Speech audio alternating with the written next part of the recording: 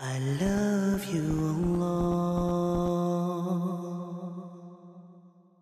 Prophet Muhammad ﷺ, he said that there are angels roving the earth,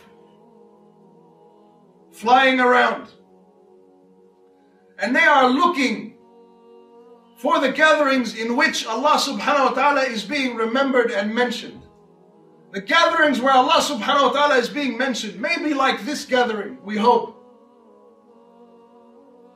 How many angels are gathered around to know that you are sitting in a gathering that Allah subhanahu wa ta'ala is being mentioned and remembered? And they will reach to Allah subhanahu wa ta'ala distances and numbers that are unfathomable. And then something incredible will happen. And this is part of the seen and unseen benefits of sitting in a place where Allah subhanahu wa ta'ala is being mentioned and remembered. There are certain benefits that are tangible, that are seen. First of all, you might learn something new. Second of all, you might be reminded about something that you already know. But it's good to be reminded. Third, the angels are making dua for you for as long as you are there. And if nothing else, at least you are not in a haram environment. At least if you are sitting there against your will, and it's the last place you want to be, at least you're not in a haram environment. These are all tangible benefits. But it's the intangible benefits that are incredible, and in which you will find the rest that you actually seek, that you can't get from music and shisha, and driving too fast, and partying too long, and being up all night, and girls and guys.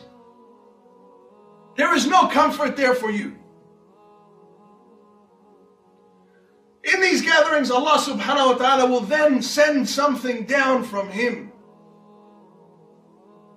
Allah subhanahu wa ta'ala will pour down onto those believers who are in that gathering His forgiveness, His mercy, and His sakina. Sakina is a difficult word to translate into English with one word. It has so many meanings. Peace, rest, security, tranquility. Allah subhanahu wa ta'ala will give the hearts rest that are in a place where Allah subhanahu wa ta'ala is being mentioned and remembered. Did Prophet Muhammad sallallahu alayhi wasallam ever lie? He never lied, and we believe everything he said, the things we see and the things we can't see.